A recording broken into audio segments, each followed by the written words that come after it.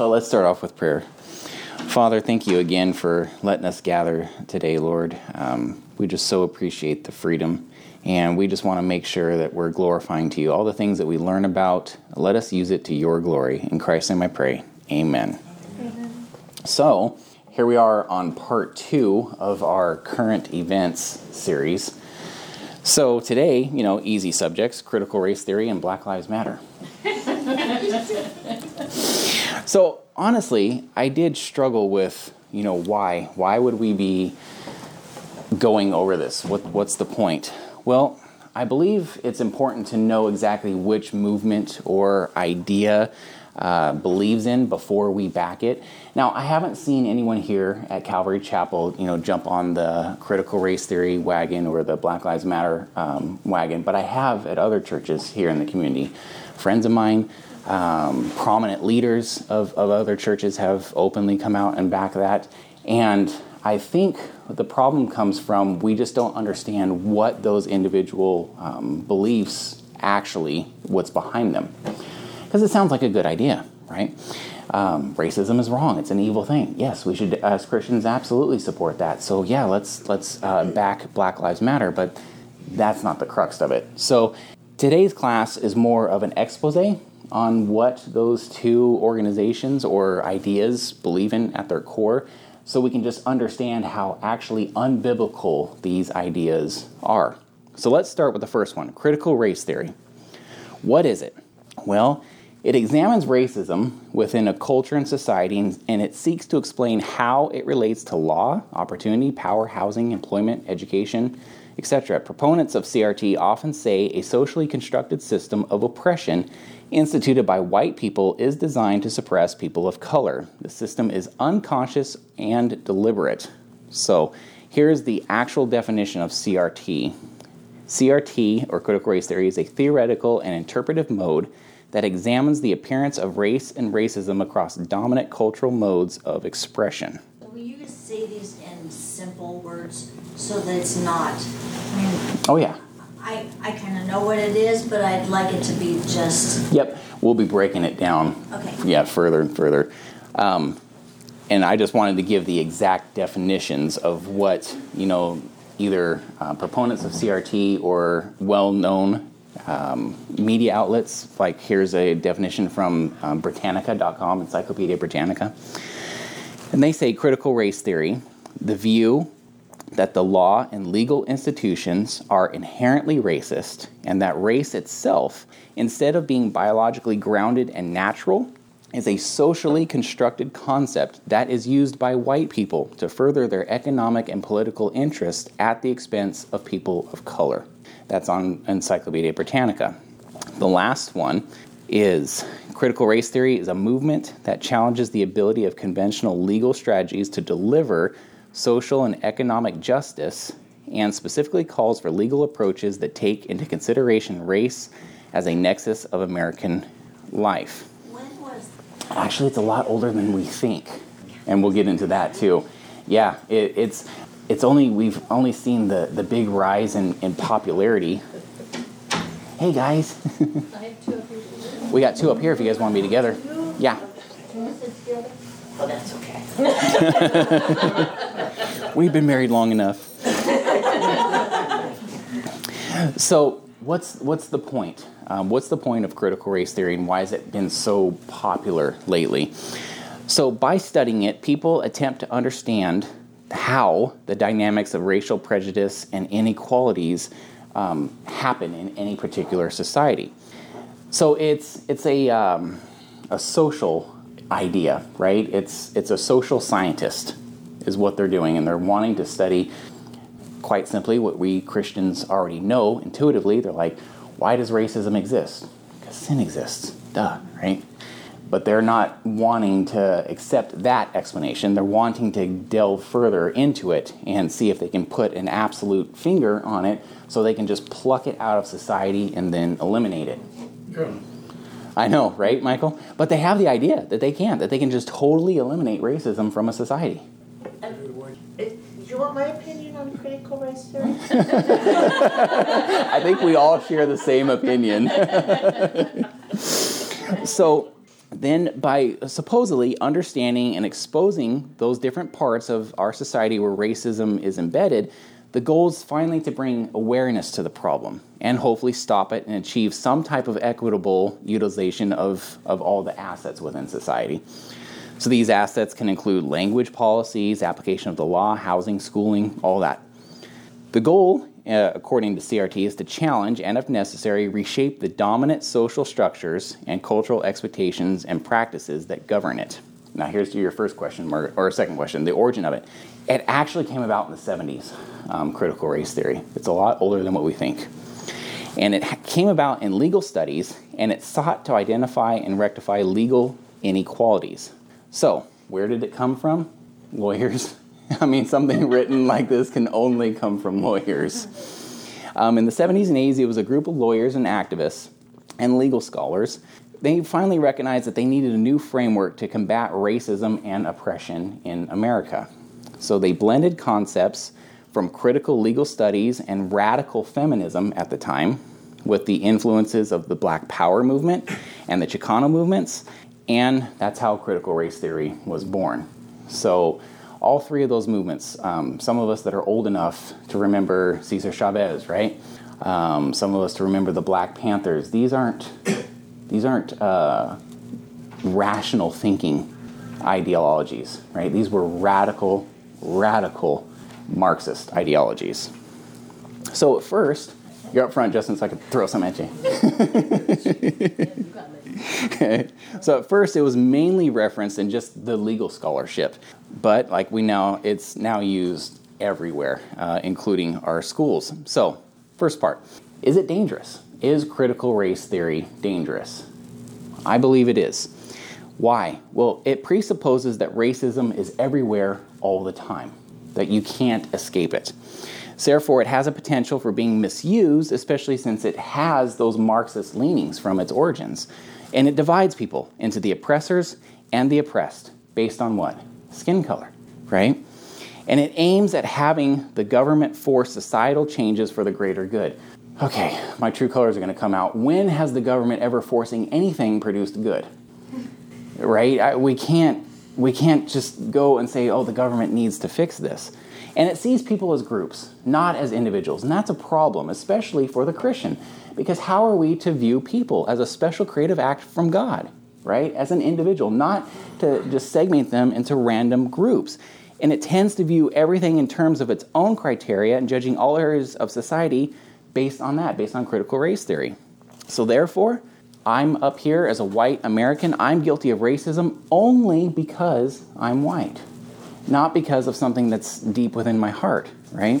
So, funny story about this, and this is the part that kind of really gets against my skin on CRT.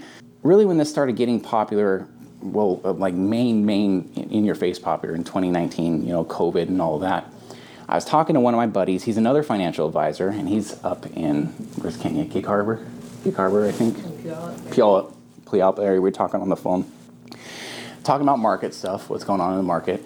And we were both looking at our monitors, and something across Yahoo Finance, flashes for CRT or Black Lives Matter or whatever. We've been talking for almost an hour at this point. And all of a sudden it dawned on me, and I'm like, hey, Kenya, you're black. He's like, well, yeah, man, thanks for noticing. I'm like, no, the whole point is for 40 minutes, I've just been talking to my friend. I don't care if you're pink with purple polka dots, man. That doesn't matter to me. I'm not part of the problem, but because of the color of my skin, they're saying I am. And Kenya, my black friend, says, I know, it's so stupid. It's literally reverse racism is what this ends up being. So has it always been, though, from back in the 70s? Yeah, it has.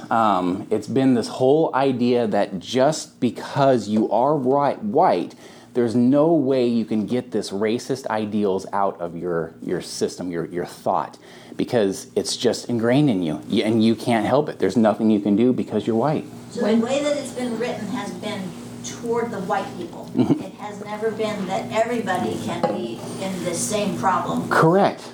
Oh, dear. Right, correct. When did affirmative action start? Oh, that was in the 90s. Oh, 60s? 60s. Was it that early? where they will pick a person of color over a white person with more qualifications. Certainly during the 70s it was very prevalent, 80s it was prevalent.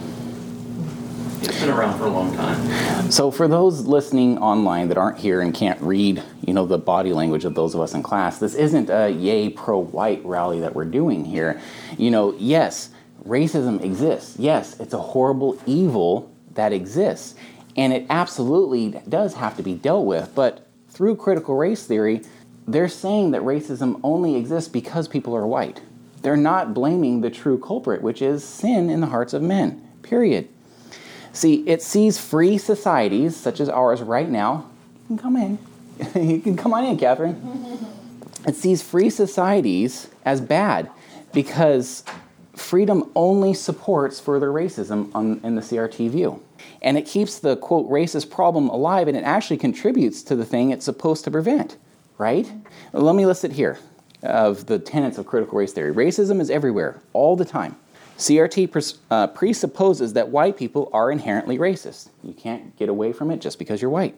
It views people as groups, not as individuals. And a free society only supports this racist paradigm. And it encourages the racism that it purports to prevent, as in reverse racism. So, are all white people racist? No, I don't believe so. Margaret, is your son Aaron racist? Anyone would know Aaron married a Kenyan woman, a beautiful Kenyan woman named Dama. This is insane, but they would say Aaron, just because of the color of his skin, is racist. That doesn't make any sense. It absolutely doesn't. Well, and it lowers one race to elevate another, and that's just going to be Correct. Always a back and forth. Correct. So how can that assertion be validated that all white people are racist? So when developing methods of discovering something, we often find exactly what we look for. Let me explain. So if a social scientist seeks to uncover racism within a person or group of people, white people, per se, is it possible to gear a study to find it or even create false positives? Do you think that happens? Yeah, of course it does. Because that's what they are looking for, after all. And we all assume certain values consistent with our worldview. We can't get across that, right? Even us as Christians, we're guilty of that. We're going to look at the world at a certain way. We're going to look at it through the lens of Christ, prayerfully. So the sociologist's own prejudice can't be divorced from their methodological studies. So they assume their conclusions from the beginning, and then they discover data to confirm it. It's kind of like those topical preaching things, babe. Yeah, one flesh. Kind of like those topical preaching messages, right? Like, you can have this great idea of what you want to say, and then you go to Scripture and you pull verses out of context to prove what you want to say. It's exactly what's happening here, but under the guise of science or social science. So one of the natural dangers of the misapplication of information from critical race theory could be societal changes to benefit a minority group over a majority. Okay, I recognize this is a touchy subject, and we don't want minorities mistreated for the benefit of a majority, but we also don't want it to be reversed. We don't want the majority mistreated for the sake of the minority, right?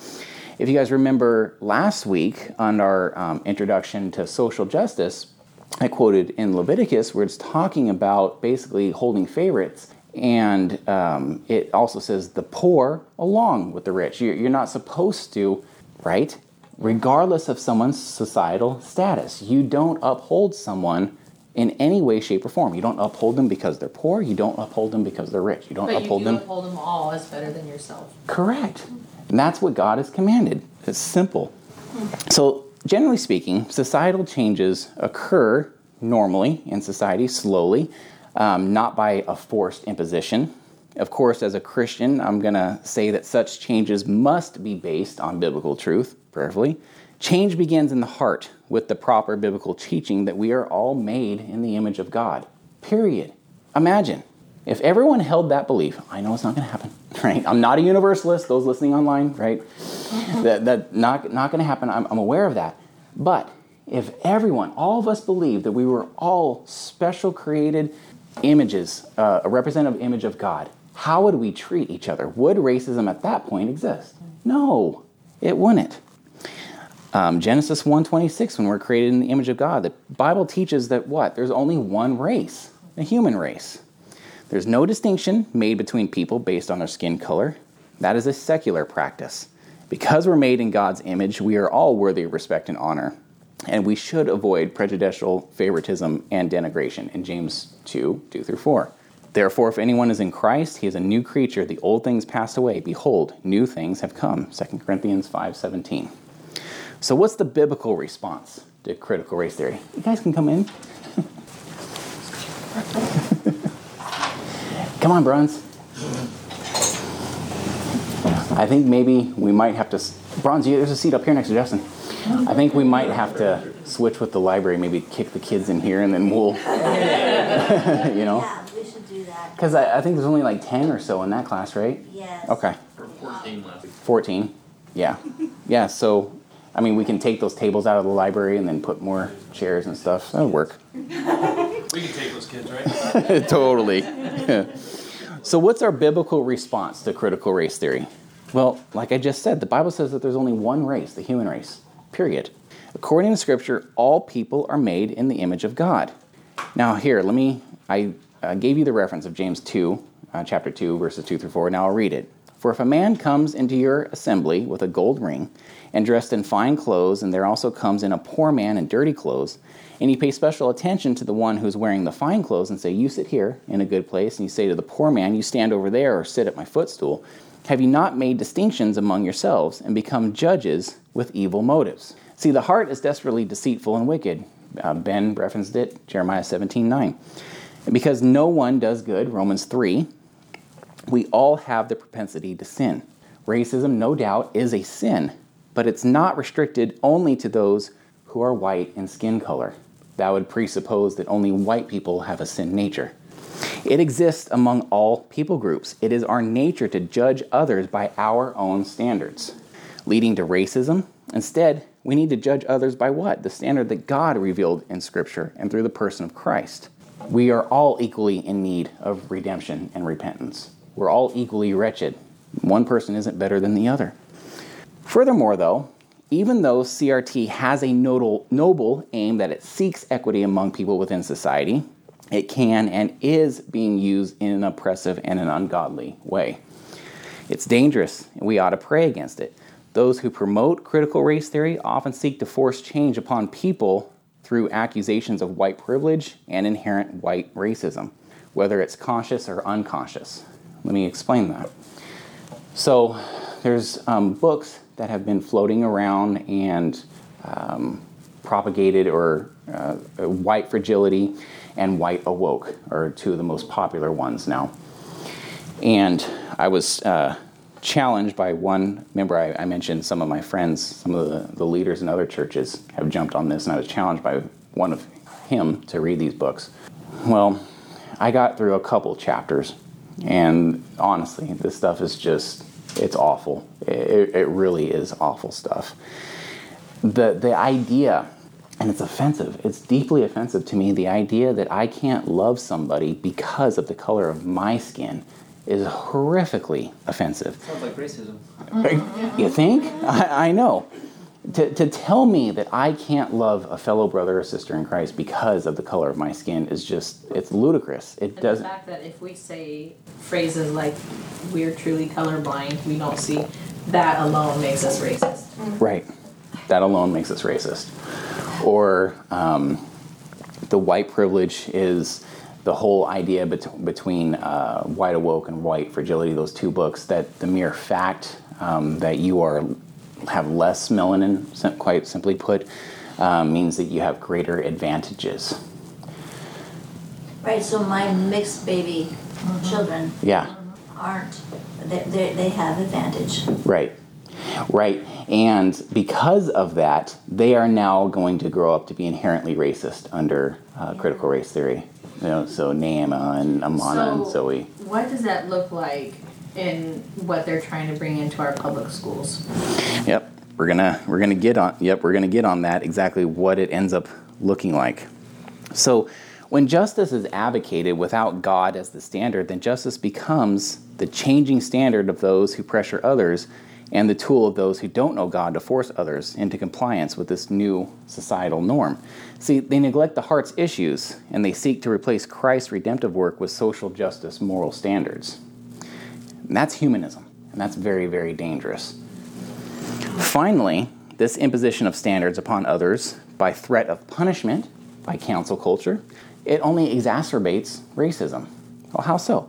It literally brings about the opposite of what it requires. Not surprisingly, this problem is reflected in the understanding of God's law, and it brings about the opposite of what it requires because it's not internally motivated. The law of God says, "You shall not covet," but shows us where we covet. What shall you say then? Is the law sin? I'm quoting Romans 7. May it never be. On the contrary, I would not have come to know sin except through the law.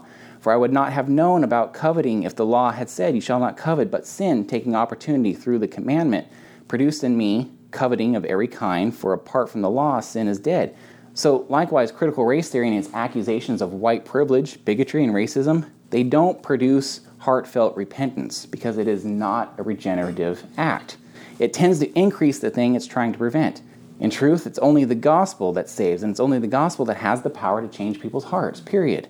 Critical race theory isn't the true gospel, and we need regeneration, not critical race theory. And the idea that we have Christian leaders promoting critical race theory instead of Scripture or the gospel of Christ, that's the travesty. And that's where it's even dividing us as a church even further. It's accomplishing its goal, in my opinion. See, all Christians should abhor racism in themselves and in others. We should be in prayer about it, and we seek to be like Christ, but our repentance should be done for the glory of Christ as a people who are redeemed from sin and as a people who understand that all are made in the image of God. Like I said, there's only one race, and that race is descended from our ancient father, Adam. We're all ultimately, in this sense, brethren, period. So what does it look like in our schools? It's awful. Some of the curriculum I've seen, basically, little Johnny, you can't be part of this. You can't possibly understand this just because you are white. Little Johnny, you can't play with your friend who happens to be black because you are going to view him as lesser than you. And the thing is, these kids would never even be asking these questions. Let's see, I'm trying to remember. It was a Dennis the Menace cartoon way back, and he had brought, it was Dennis the Menace. And he had brought one of his black friends home to meet his mom. He says, "Hey, look, I can't remember the kid's name. He and I are exactly the same. They were wearing the same outfit or whatever. But there's something different about us." And his mom's like, "Yeah, what?" "Oh, he's left-handed." Right? I mean, and that is how children see it. Normally, if you leave them to just their own devices as children, that's how they see it. But now, through critical race theory in our education system, they're trying to teach and indoctrinate these children that, oh, no, you actually do have differences. And the kid's like, "Yeah, my friend's left-handed." That's the difference. And the teacher's saying, no, you have inherent differences. Your friend is black, and therefore, worse off than you, and you're white, so you're going to look at your friend lesser. And the kid is confused at this point. And this is being started in kindergarten. It is. But, when we went on the home build in Mexico, we had, two-year-olds? Yeah. And all of a sudden, we kind of lost them. And they're all under the fence playing together. Right. Total language barrier. Right. And they're communicating back and forth. They didn't know the differences. No. They were playing with cars together. I know. Exactly. A 2-year-old doesn't speak fluent Spanish. Right, and to teach these little children segregation. And that's what they're doing. What it is. That's disgusting. That is just going to push racism over. Even further. Yeah. It's going to be. I think that's their intent. Oh, yeah. I agree. Divide us even further. Yeah. I mean, like last week, I played some of the most wretched clips from some of our children's shows like Blue's Clues and Muppet Babies that was showing. And if you don't think that there's an absolute targeted agenda on here, you're sadly mistaken. And it is an absolute agenda. And it's for the destruction against the family, first and foremost, and certainly to just fly completely in the face of Christ. So what about the other one? Black Lives Matter, okay? So what do we know about Black Lives Matter? It's an organization that's made a lot of headlines in the news lately, It's a movement that tries to promote equality among the races and fair treatment in the judicial system. Of course, this is a noble effort at face value. That's where it starts to go off at that point. There's some hidden dangers within it, as well as some disturbing facts which the founders adhere to, such as Marxism, socialism, LGBTQ, and anti-family ideology. Some have called it a Marxist organization, but I don't see anything in its official statements to support that idea, just to be fair. I want to be completely transparent. However, one of its founders, Patrice Kahn, is a self-declared Marxist who supports what's called the Marxist Breathe Act, and we'll go over what that is. So, first of all, racism has been a sinful and persistent problem in our world throughout all of history, especially against black people, and with the after effects of slavery, like Jim Crow laws, inequities in the judicial system, and other forms of discrimination. Many in the black community are dissatisfied with how they and their ancestors have been treated. From this and other related issues, Black Lives Matter was founded in 2013 by Patrice Kahn Cullors, Alicia Garza, and Opal Tometi. But is it a good movement? Well, yes and no.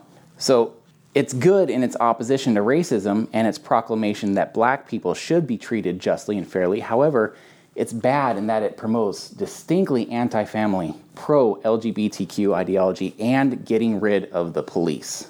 Completely getting rid of the police. Does anyone know what that system of society is called? Seattle. Okay, so let's look at the BLM website itself regarding racism and the police. So if you go to blacklivesmatter.com, this is what they say. Black Lives Matter Foundation, Inc. is a global organization in the US, UK, and Canada whose mission is to eradicate white supremacy and build local powers to intervene in violence inflicted on black communities by the state and vigilantes. We know that police do not keep us safe, and as long as we continue to pump money into our corrupt criminal justice system at the expense of housing, health, and education investments, we will never be truly safe. Hashtag defund the police. We demand acknowledgement and accountability for the devaluation and dehumanization of black life at the hands of the police. Okay, so what concerns me about this? I'm concerned about the broad condemning strokes with which BLM addresses white supremacy, violence inflicted on black communities by the state, quote, police don't keep us safe, and hashtag defund the police. What's meant by those terms, and how does BLM want these self-asserted problems fixed? Like I used to tell my kids when they were young, don't come to me complaining about something unless you have a solution to it. I don't want to hear it, because you're just adding noise to the problem. I might have been a rough father, but it worked. Okay. So who governs the deconstruction of these deleterious, socially embedded issues? And on what basis of logic and morality or Marxist ideology do they make their demands? So nothing on the BLM website that I have seen so far examines the problems related to crime in the inner cities and who does what to whom. So I did a search on their website for terms, crime statistics, Marxist. In each case, I got sorry, no results were found. So are they doing their homework and providing well-rounded information, or are they pushing an agenda? Also, why is it that only the police are vilified for their killing of blacks, while BLM says absolutely nothing about the killing of black babies via abortion? Not one word is given to it. Just to do it, I did a search on the BLM website with the word abortion, and absolutely nothing came up. Wait, I thought all Black Lives mattered. Not according to them. And I have concerns about ideological factors within the black community and within any people group in subjects such as morality, culture, racism, family stability. See, these affect a people's assimilation into a society in which they're living. Issues like these need to be analyzed before any type of equitable and long-lasting solutions can be implemented, whether they come from outside the societal group or internal. The fact that these issues are ignored tells me that BLM is more concerned with an agenda rather than holistically examine facts that can create some type of solution to what they're fighting against. To blame systemic racism for the majority of their problems isn't the solution, because it's just simply short-sighted. So what? As a Christian and as a minister of the gospel of Christ, I have to proclaim that the real solution begins with the regenerative work of Christ, who changes the hearts of people. Only by trusting in Christ to forgive us of our sins and having him change our hearts can we then see what? It's the fruit of love and peace, truth, other-centeredness, and sacrifice that our society needs. And only then are we going to see the death of bitterness and resentment, prejudice, racism. But of course, I don't see any of this mentioned in the Black Lives Matter. Instead, what do I see? Socialist, left-leaning agendas that blame others incessantly for their problems, some of which they themselves must own where they are at fault. Okay, guess what? I also did another search on Black Lives Matter for the word Jesus. You know what I found? Nothing. That's a problem. So they've since changed it, but the good thing about the internet is whatever goes on the internet is there forever, so you can still find it. So these were original quotes from the BLM website, but they've changed it on the What We Believe section. Number 1, all Black lives matter, no matter who they are. We are guided by the fact that all Black lives matter, regardless of actual or perceived sexual identity, gender expression, economic status, ability, disability, religious beliefs or disbeliefs, immigration status, or location. Well, these are catchphrases, right? It's used by the liberal left in redefining marriage as well as sexuality. So that's red flag number 1. We make space for transgender brothers and sisters to participate and lead. Again, it's yet another example of the alteration of standard sexual and biblical definitions. We are self-reflexive and do the work required to dismantle cisgender privilege and uplift Black trans folk, especially Black trans women, who continue to be disproportionately impacted by trans antagonistic violence. Okay. And the thing about that is that's 1% of people groups. Right. I mean, and Right. we're to all accommodate 1%. We build a space that affirms Black women and is free from sexism, misogyny, and environments in which men are centered. Okay, I don't know what they mean by environments in which men are centered, but I assume it's a rebellion against environments like work, family, right? Where men are often dominant. And if this is how they mean it, then they're presupposing that any form of male dominance is somehow bad. Along with that comes a subtle condemnation of just being a man. We make our spaces family-friendly and enable parents to fully participate with their children. We dismantle the patriarchal practice that requires mothers to work double shifts so that they can mother in private even as they participate in public justice works.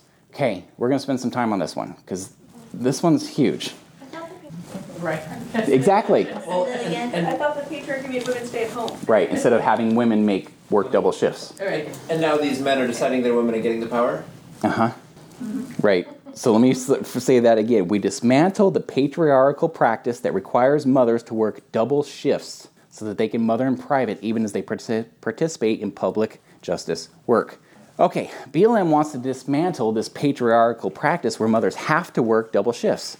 Okay, that begs the question, so why is working double shifts a patriarchal practice imposed on mothers? Don't fathers work double shifts too? There are no fathers in the Bible. That's right. Okay. Well, what Michael had said. Now I'm going to back up what Michael said by the statistics. Statistics from census.gov, this is a government census bureau, show that in Black families, fathers are woefully absent. Approximately 50% of Black homes do not have fathers. Yeah, but when was that done? What year is that? Because it's actually higher. It's higher than that, yeah. This So higher, more are missing. more are missing, Yeah, right? more absentee fathers now. We learned this statistic In juvie. So could that explain the mothers working double shifts? Yeah. Right? In Hispanic homes, the absence of fathers is around 25%. And in white homes, it's about 18%. Okay, so that becomes an issue. It's quite as simple as that, as having the fathers present in the home. Yeah. And we found that through our ministering in juvie, right, in juvenile detention. How many? 3 maybe out of 5, 6 years, however long we were preaching at juvie, like 3 kids had biological mom and dad. I mean, we come across thousands probably of kids during that time. A lot of the same ones. Yes, they may not have been repeat offenders. So and they openly say this, we disrupt the Western prescribed nuclear family structure requirement by supporting each other as extended families and villages that collectively care for one another, especially our children, to the degree that mothers, parents, and children are comfortable. Okay, now this ought to alarm you, this one. The nuclear family consists of a father, a mother, and children. So Black Lives Matter wants to disrupt that basic nuclear family and somehow have other people in an extended village context take care of one another and raise our respective children? You're like the public school. Exactly. Yeah, right. No, absolutely not. I don't want a village of unbelievers raising my children. That's ludicrous.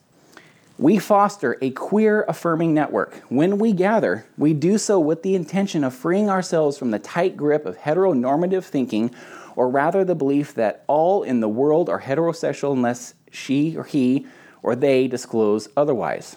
See, they approve and completely affirm the promotion of homosexuality, lesbianism, dismantling of the nuclear family, redefinition of marriage, sexuality, and of course this is extremely and inherently dangerous to young children. So other fun quotes and articles on the BLM website. Currently, we are fighting two deadly viruses. COVID-19 is threatening our health. White supremacy is threatening our existence. And both are killing us every single day. That's blacklivesmatter.com/defund the police. We know that police don't keep us safe. And as long as we continue to pump money into our corrupt criminal justice system at the expense of housing, health, and education investments, we will never be truly safe. Under Donate Today, it says, we appreciate your support of the movement and our ongoing fight to end state-sanctioned violence, liberate black people, and end white supremacy forever. How do they bypass completely that the most purveyors of black violence is black on black? They just ignore it. They just absolutely ignore it. And again, I understand that these are very difficult and sensitive topics, but it goes without saying, if you just use some logic and reasoning, right? But this is also happening in our Christian universities too. Yes, it is. As a matter of fact, it was happening at a Christian university that our daughter attended before it was even popular, before it even had a name. She came home with these ideals, and her mom and and her dad were like, sis, what? Literally, she was saying that we couldn't understand the effects of racism just because we're white. I'm like, what? She said that to you. Yes, she said that to us. She had a black friend hung out in her group, and he said, you cannot talk to me about these things because you can never understand. Right. So don't even ask me. And then they would have these diversity conferences at Right. Northwest University. And it doesn't make any sense. I understand the premise that you can't fully understand something unless it's happened to you. I get that. However, I like to pretend we live in a logical society. You know what? I know that laying my head underneath a Mack truck is a bad idea, even though I've never done it. I can ascertain that would be a stupid thing to do, right? I can still empathize with somebody that may have laid their head under a Mack truck. Empathize. Sympathize their joy. Stop making Mack trucks. I mean, Obviously the solution. so, right. Well, the idea is absolute common logic should pervade, right? Let's go deeper into the fathers from black families. It's more than that, though. Because But the yeah, police are wrongfully arresting them and putting them in prisons, That's- taking them from their families. that's their ideal. Or because they're racist, and Yep. That's correct. not because they, fell into a crack epidemic. Right. And made poor choices. As Right. Exactly. And you want to take it to other aspects of life where you should just see the logical conclusion of this. As you guys know, and I don't hide it, my family and I are definitely pro Second Amendment, right? We are concealed pistol permit holders.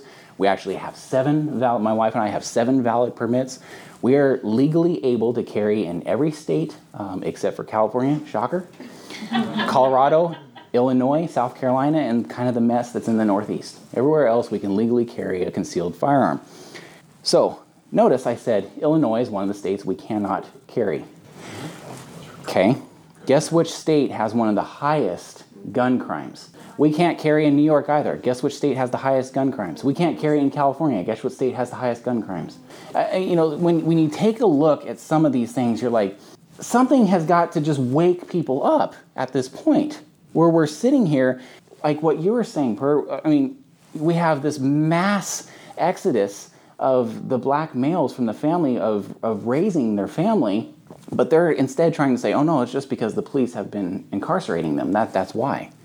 So let's take a look at that, the Breathe Act with its co-founder, Patrice Kahn. She's one of the co-founders and a self-proclaimed Marxist who supports this Breathe Act. So what is it? Well, you guys can do some research if you want. You can go to breatheact.org where you can download and read the entire summary. But I've done the work for you. I've gone through it and I'm going to provide some direct quotes of more of its important points. Okay? 1. Eliminate federal programs and agencies used to finance and expand the U.S. criminal legal system. Make recommendations to dramatically reduce the Department of Defense budget. Abolishing mandatory minimum sentencing laws. Ending life sentences. Abolishing the 3 strikes law. Developing a time-bound plan to close all federal prisons and immigration detention centers. Wow.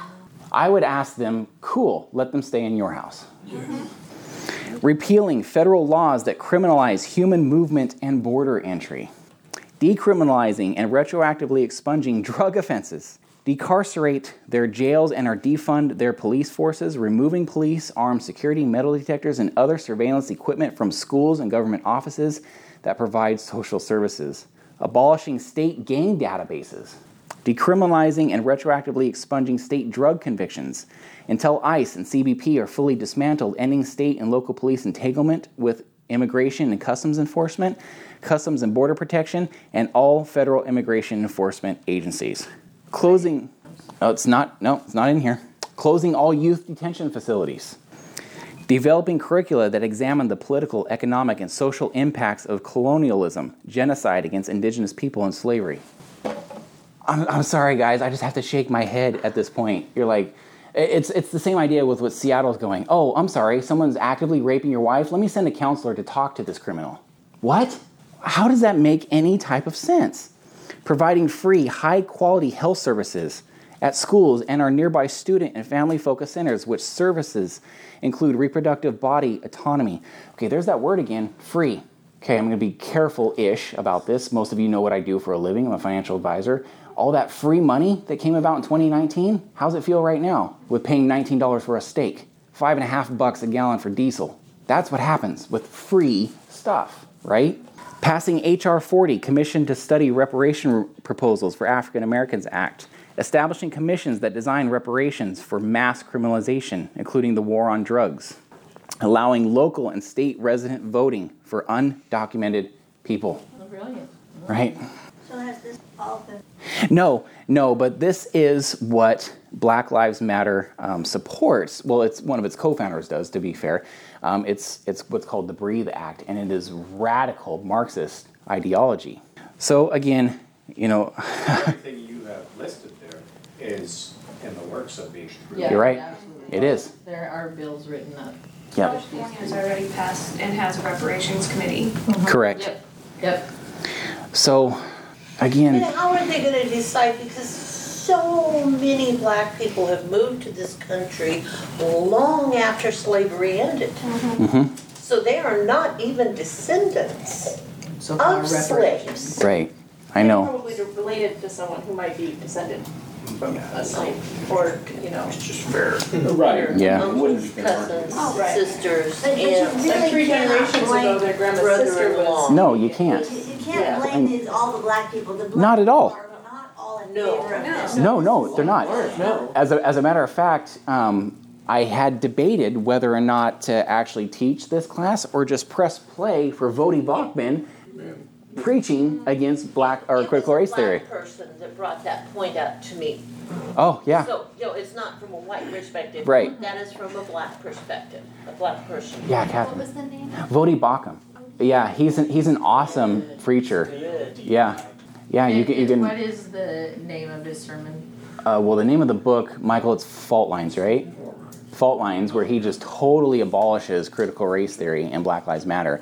But yeah, you can just look up, Vodi Bakum and then / critical race theory and see him. You'll want to do it at like 1.5 or 2 times speed because Vodi's kind of slow when he's talking, So yeah, so when you're listening to him. But yeah, it's an awesome sermon, and you could hear and see a black pastor say this is the most disgusting form of racism he's ever seen. See, when we had actual God-fearing people trying to combat racism, like Dr. King, right? We had real evidences. I mean, literally, Dr. King's speech on the steps all those years ago, he ended up saying he dreams of a world where a man is judged by the content of his character rather than the color of his skin, and here we are right now. Not just his children. And his children, yes. Yeah. And here we are. The exact, what Dr. King went through, Black Lives Matter, critical race theory, are just spitting in the face of that man. And it's an absolute atrocity of what's going on. It seems like since the civil rights movement and integration, that starting in the 70s with critical race theory, they're trying to start it back up to start segregation again. Yeah. I think so. They've been doing it in colleges where they've got like black only places where the black people can go, and it's like, Yeah, you're right, Bronze. They do. Yeah. Yeah, they do. And it is. It's just promoting divisiveness. And it's absolutely awful. It's absolutely anti-biblical. And that's why I wanted to bring this up, because some of our Christian leaders and some of our Christian friends have been jumping on this here in this community in Lewis County. And they either they don't know what that these stand for, or B, they don't know their Bible. And both of those are very tragic ideals. Yeah, Catherine. I just want to be a little transparent about being a homeschooler, right? So having some choices about what we teach and expose our children to, and I don't ever want to wrap them up in a bubble and not show them things, but I'm struggling going to the library. It's in your face. Oh, I know. Everything. There's so much pro-gay and Black Lives Matter and 1619 Project. They have little kids' books. Right. It's everywhere, and I'm just kind of yeah. And I'm at the public library, and we can stay aside, and we don't have to go in and browse. Right? I can just reserve what I want from the app and pick it up. I don't have to bring my kids in there. Yeah, but that's the experience of the library that we all grew up and loved. And we were doing it, and I'm just kind of we've even accidentally grabbed a few books that I wasn't familiar with that had some agenda in them. I didn't even know it. And so when we got halfway through it, once we already got it home, and I was like, oh, never mind, this isn't for us. But I just want to say, I'm not, it's not healthy or appropriate, to avoid those things. No, it's not. This is why I don't have my child going to public school. Even the fact that they're out, their peers outnumber the adults so much, and you have, 5-year-olds in the same building with 11-year-olds, you know what I mean? Just influence, I just am not. Anyway, but it just is killing me because I'm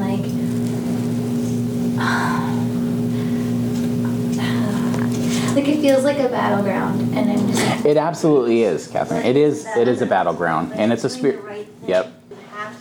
We're called to be separate. We have to be separate, and it's not. Yes, that is right. And gone are the days being salt and light in the public school. Correct. Yeah. They're influencing us as Christians. Right. We are not influencing them anymore. Yeah. We have to know our Bible. We have to know the Word, and we have to be firm in understanding what the Word says. Speaking of that leads me to my next thing. So we've done now 2 weeks, and I think that's really about it of the hot social topics. I mean, I've covered, Black Lives Matter, critical race theory, social justice, that stuff. So then it dawned on me, that's what we should do, is we should definitely dive deep now into theology and doctrine to really learn what our Bible says and why it says it. So we'll be starting that, and my wife is over there twitching.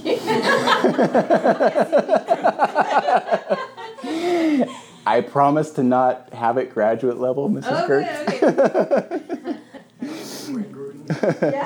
Yep. So we'll have doctrine and theology of why what we believe, what the Bible says, and why it's true. And how to combat these things confidently. Understand, I think the most profound thing you've said in this setting has been that we are not fighting a person. Correct. We are fighting the thing standing behind the person. Well, remember, I didn't say that. John Wiley first said it from the pulpit. I just copied what John said. Oh, I didn't know that. Yeah. Yeah, but this is a spiritual battle being Yes, it fought is. out in the heavenlies. And if we can look past people to know that this is evil and good fighting it out, then we won't take it so personal when they attack us. Right. But we are to confidently proclaim the word. Yep. And so many people think that they're doing, the critical race theory and everything with good intentions. Right. They And they have no idea that this is what these people If you go believe. and tell them that these are bad, they're like, well, you must obviously You're be a a horrible racist. person. You're a racist. Yeah. Yep. Right. I've been But called it by my son because Yep. I dared to say I was colorblind. I don't see. But if you can pull up from the Black Lives Matter website like this, and this, how, in what world is this a good thing? And that's what you say. So in order to elevate one race, you must stomp down another. Right. And Isn't is that that your racism? motivation? I know. Nah, Yeah. never. I mean that's just like those of you that have more than one child. I mean, how to he's stupid, he's dumb, to try and make himself the favorite or whatever. It's golly, it's the same exact thing going on. And that's the sad thing, because when they say, like Black Lives Matter said, because the dad is incarcerated, well, these women have children by 3 and 4 and 5 different dads. Which dad is the one that's supposed to be taking care of the family that's incarcerated? Right. Which Too bad they dismantled the whole nuclear family. Yeah, Right, exactly. it's morality. It's not. And it is morality, and it comes should to abolish sin. Is what it should be. Instead of abolish police, it should be abolish sin. that would be a great idea. I mean, and then we take a look at how our system has been designed and how it's been exploited, and has been brilliantly exploited, because the new quote unquote family of today, let me lay it out for you guys how this ends up working, right? So a boyfriend and girlfriend get together, have kids, but they tell the guy, well, don't ever marry her, right? Do not marry her. Well, why not? Because being unmarried, she receives greater support in federal assistance through EBT and welfare, and the more kids, right? I talked to someone who's planning on after they have their next Insurance is better not being because married. she Correct. gets better insurance. Yeah, we have covered. And then it gets even more navigate the system than that. Then they will the dad will have his mail forwarded to say, I don't know, his mom's house or something, while he's living in that house, to just prove to the state that he doesn't live there. I mean, and this is what our system has produced, and it's awful. It's absolutely awful. So in that one regard, like I said, scholarships. right. On and on and on. It's not. Yep. It's tons of it. And that's the part for those of us that have come from those types of backgrounds, and to be told that we've only succeeded because of the color of our skin, or we're racist because of the color of our skin. I'll tell you what, I grew up, 3 years of my life we were homeless. My parents were drug addicts. We grew up on welfare and food stamps, like back in the days when it was an actual food stamp. Talk about a nice experience at the store as a kid. They stamped it. Golly. And during growing up that way, never did I look at any successful person in our country and say, you know what, that guy needs to give me his stuff. Instead, I had the idea, I don't like my life. I might want to choose a different path. But the idea that I was able to choose a different path only because I'm white, I think is ludicrous. In this day and age, no way. I was, like I said, I just mentioned my buddy who's a financial advisor, who's black, quite successful. It didn't matter to him. Matter of fact, we had a black president. It's actually the opposite. They actually have more advantages than we have. Some, yeah. If they would have said the next Supreme Court justice has to be a white male. Oh, yeah. But the only reason they picked her is because she's a black woman, and she cannot even define the word woman. I know, and that should make that woman angry. Seattle treated their black chief of police chief. Woman. Yeah. Woman, I know. So and it's not about that. And that should make those people just furious. And, oh yeah. It black should. Women that are well educated and moral are furious. They should be. They rightly should be, because it's a slap in it every. Is. It's stomping. It's stomping on. Yeah, it is. It's completely stomping on their face. It's degrading to them. You're not as capable because right. Because you're black. I know. It's absolutely degrading. The black women that are moral and well educated are all slapped in the face by putting a lenient pedophile person in there. I know. When they could have honorably had this position. It's an insult to every black woman out there for them to have done this. I believe it is. It absolutely is. Because to just promote somebody by some, objective, or not objective, but just complete standard that doesn't even matter because of her gender or race it's an atrocity. They needed her because she's got such awful credentials. I know. On pedophilia. I know. Discovered that Hunter Biden. Yeah. Yeah. Oh yeah. So it's a setup. It's a setup to get him off. Yes. So, any questions? Sorry. No, it's okay. Like I said, I knew this topic was going to be, oh man, I warned Ben before we were doing this. I'm like, get ready, brother. This will be fun. Emails and calls and texts. Yeah. Are you putting this one online? Oh yeah, no, this one's online. Yeah, this one's online because our Christian brethren need to understand if they are supporting any of these two movements, they need to understand what is in these movements, and they are in very dangerous, very, very dangerous movements. See, I'm disabled. I have a lot of pain, so I have to lay down. And during that time, to take my mind off of it, I do research. And I read this stuff, and I go places that other people don't dare tread. And so I can find out this information. Whereas somebody who has a full-time job, comes home from their job, comes home, takes care of their children and everything, they don't have time to look at this information that I've been researching when I can't be doing anything else. And so, I get a little bit outspoken online, and I get shut down. Facebook jail. Sure. That has something about all of the COVID shutdowns and everything that did open up a window of opportunity when some people had to put some of their busyness on hold, and more people did do some digging, and are still. But now I want to encourage us. Now we're going to start digging into the Word, and we're going to really dive deep into doctrine and theology and what it means to be a Christian. Cool. Not too deep, Mrs. Kirk. Listen, I can watch YouTube videos to simplify it. Doctrine for dummies. Any other questions or comments before we close in prayer and then get on out of here? Nope, good to go? Okay. We'll be here next week. I will, right? Yes. Okay, so I will be here next week, and next week to kick off our next week's Easter? Okay, I'm going to cheat. I'm not going to necessarily kick off our Doctrine of God study. Next week I'm going to give a proof for the resurrection. How do we know that Christ walked out of that tomb? So we'll go over that. Thanks for reminding me it was Easter, so I'll do that instead. Okay, let's pray. Father, Lord, we just love you so much. We thank you for all of your children here and all of us. We're just hungry, God. We want to know you more.